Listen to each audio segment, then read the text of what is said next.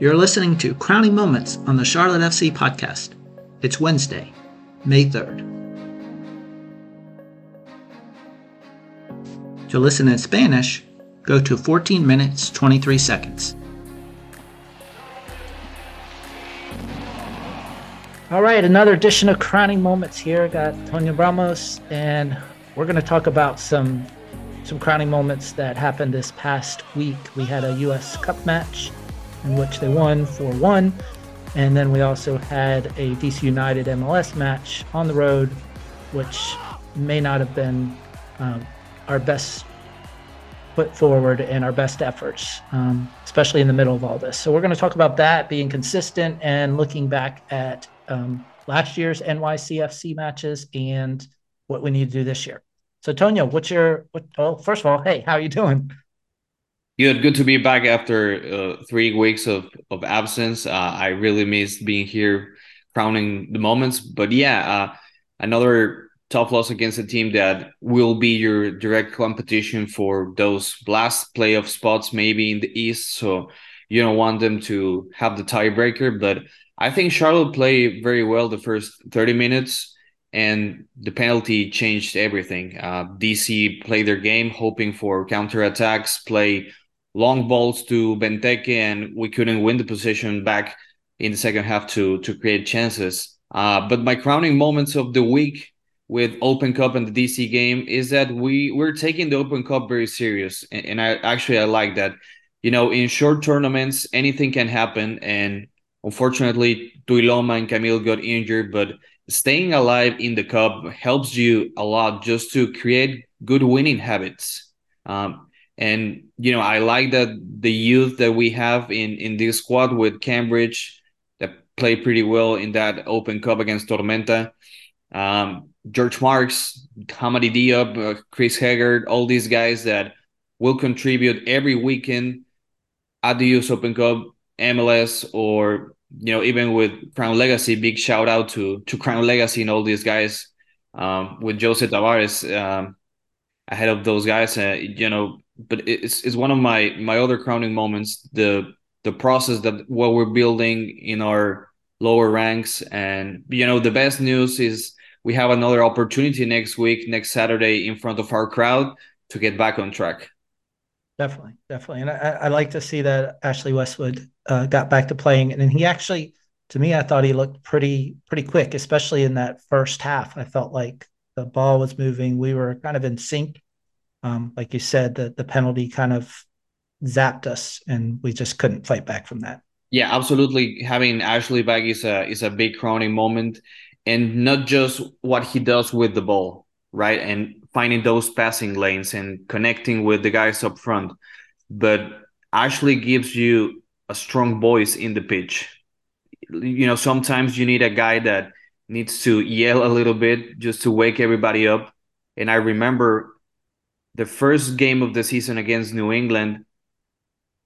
It was the last 5 games of the match, and Ashley was yelling at everybody, "Hey guys, just 5 more minutes, focus, you know, be organized. It's just 5 more minutes." And well, fortunately, we conceded a late goal, but that's what Ashley brings you. You know, that's the type of leadership that we were missing. And, you know, last year, Kalina, Fuchs, Corujo, even Anton, those guys were your vocal leaders. The guys that Right. somebody sometimes it yells at someone and you start waking everybody up. So we're missing that leadership, but with Ashley, it's huge to have him back. Yeah. So now looking at the team, this 6-game run hasn't been too bad if you think about it. If we include the U.S. Cup, couple wins, couple ties, couple losses. Uh, how do we stay consistent, and how do we make sure, because we're close to that playoff line? How do we make sure that is what's seen? There's 24 games left. So what do we need to do to be that consistent?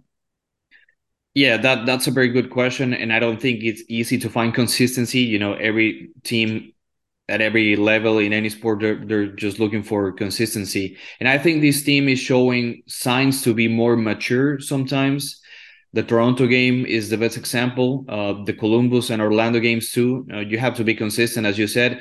It's not easy to find it. It's not something that you go grab from the grocery store. I think consistency comes with, um, you know, going back to your basics. Comes with work, with depth and quality on your squad, with good coaching, strong mentality, be resilient during games. It takes everybody. It takes all three levels of a organization or in a team just to find the consistency.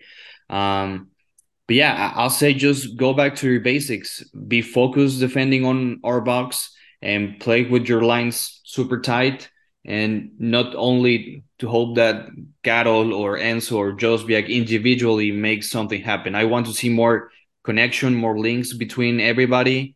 Try different mechanisms to get to the last third. Of course, 2 wins in 10 games is not ideal. And as you said, still 24 more to go. But now your margin of error is very thin. And it's kind of weird to say this during May, but it's kind of looking like that. But we gotta play with a different sense of urgency and a different edge. That's what I want to see. And we were not the best when we beat Columbus, and we are not the worst when we lose to DC United. So you gotta find that consistency, as you said. Yeah. Another thing I was thinking in that final third, we've been looking for that creativity, that kind of almost like they look like they're having fun out there when they get there, but it's almost like they're looking too serious or too like structured in that final third, and then it's just happening so slow.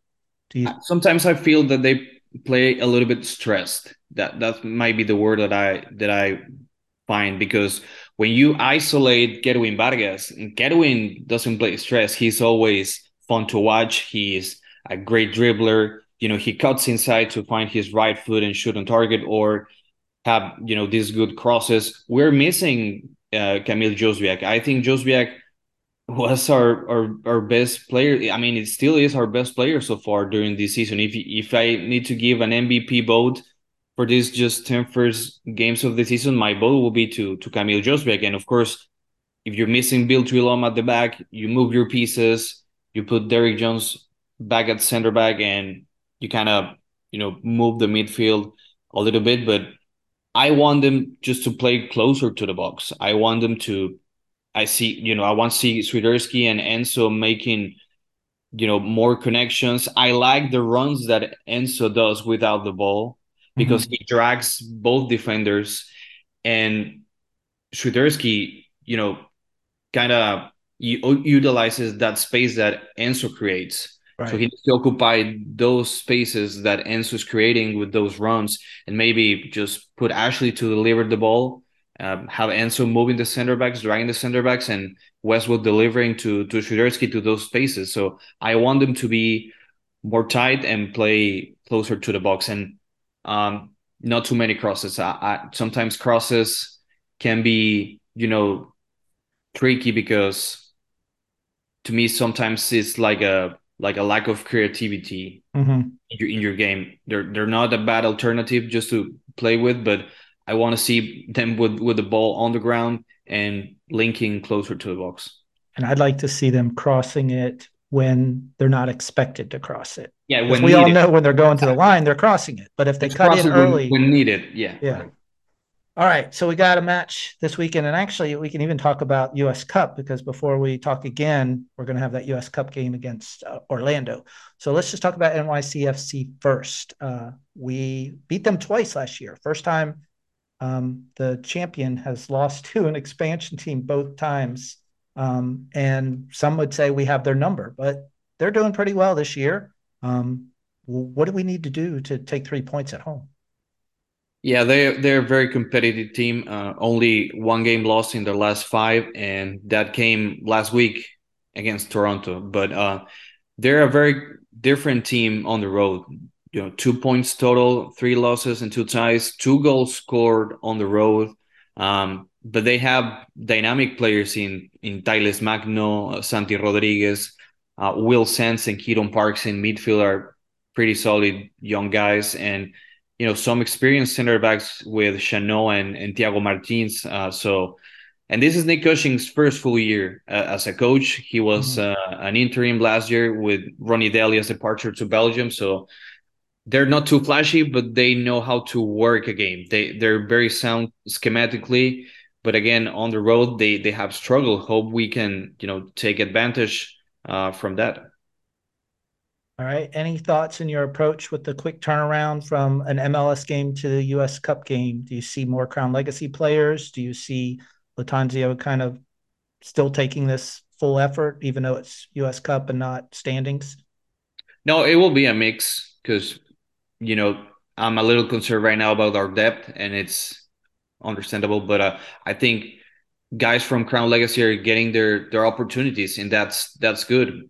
When your youngsters are having significant minutes, not only with MLS Next Pro, but at the US Open Cup, and some of them playing in MLS. So you're gonna need everybody, all hands on deck for the next couple of months until the next transfer window opens. Because I think that we need a little bit of help. Justin Merriam is gonna bring that. So, the minutes that I saw Justin, he was, giving you something different.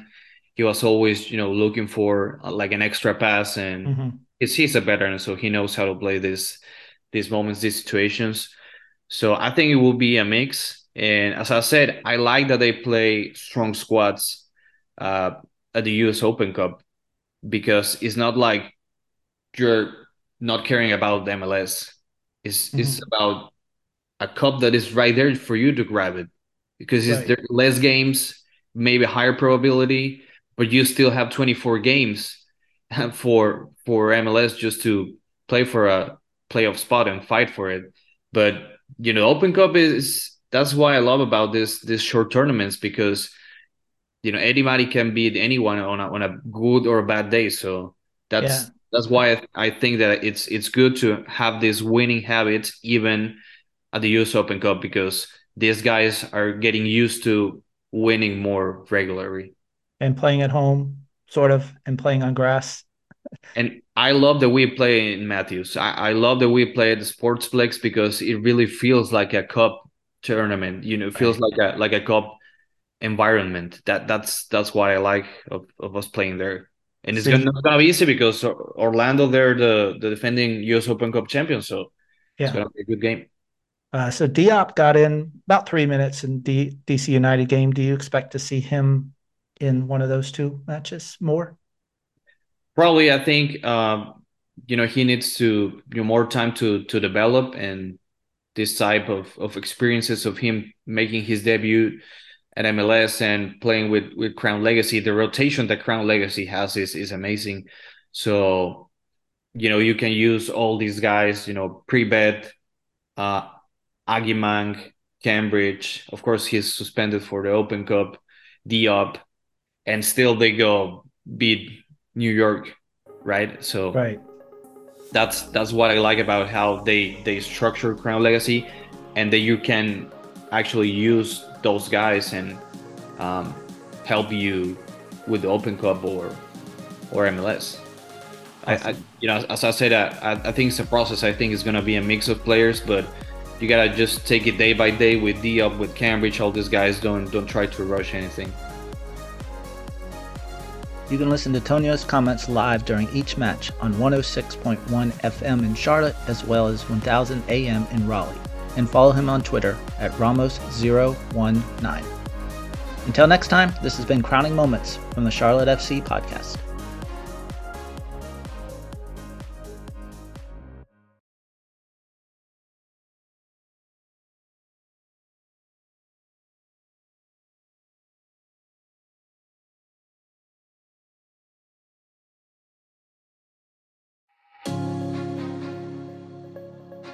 Estás escuchando Momentos Comanantes. Es miércoles, 3 de mayo. Gracias por escuchar el episodio Crowning Moments en el podcast de Charlotte FC. Soy su anfitrión Nick Finello. Hola, Tonio. Comencemos. ¿Cuáles son los momentos comanantes del partido de la US Cup y DC United? Hola, Nick, ¿cómo te va?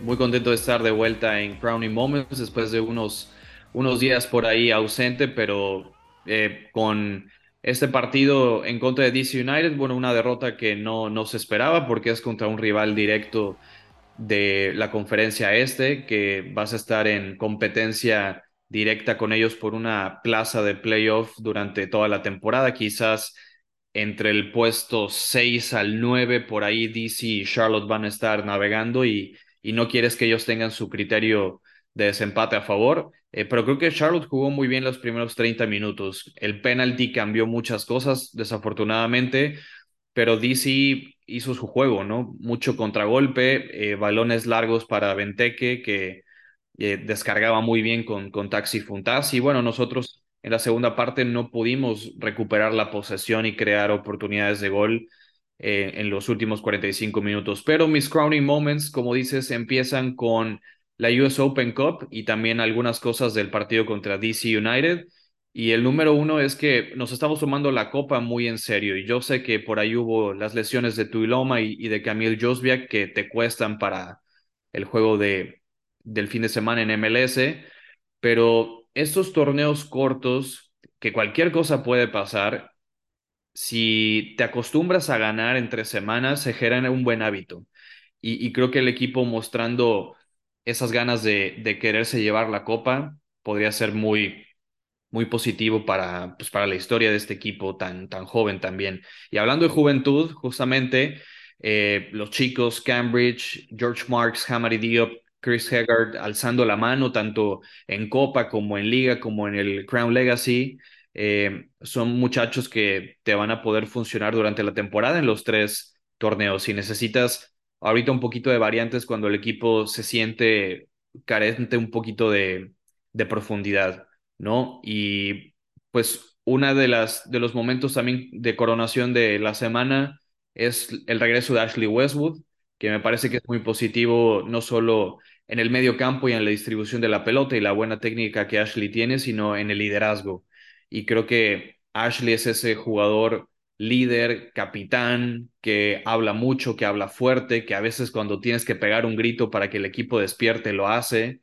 Y bueno, el año pasado yo notaba que esos jugadores que hablaban fuerte y que a veces pegaban un grito eran Kalina, eran Corujo, eran Christian Fuchs, era Anton. Y bueno, ahora solo está Ashley como ese tipo de liderazgo, ¿no? Con una voz fuerte en la cancha. Pero creo que ese fin de semana es una gran oportunidad para regresar al buen paso y enfrente de nuestra afición, que mejor que hacerlo con ellos. Definitivamente. Ahora que el equipo va a los primeros 10 partidos, hemos tenido rachas de buenos resultados y malos resultados. ¿Cómo avanza el equipo hacia la consistencia?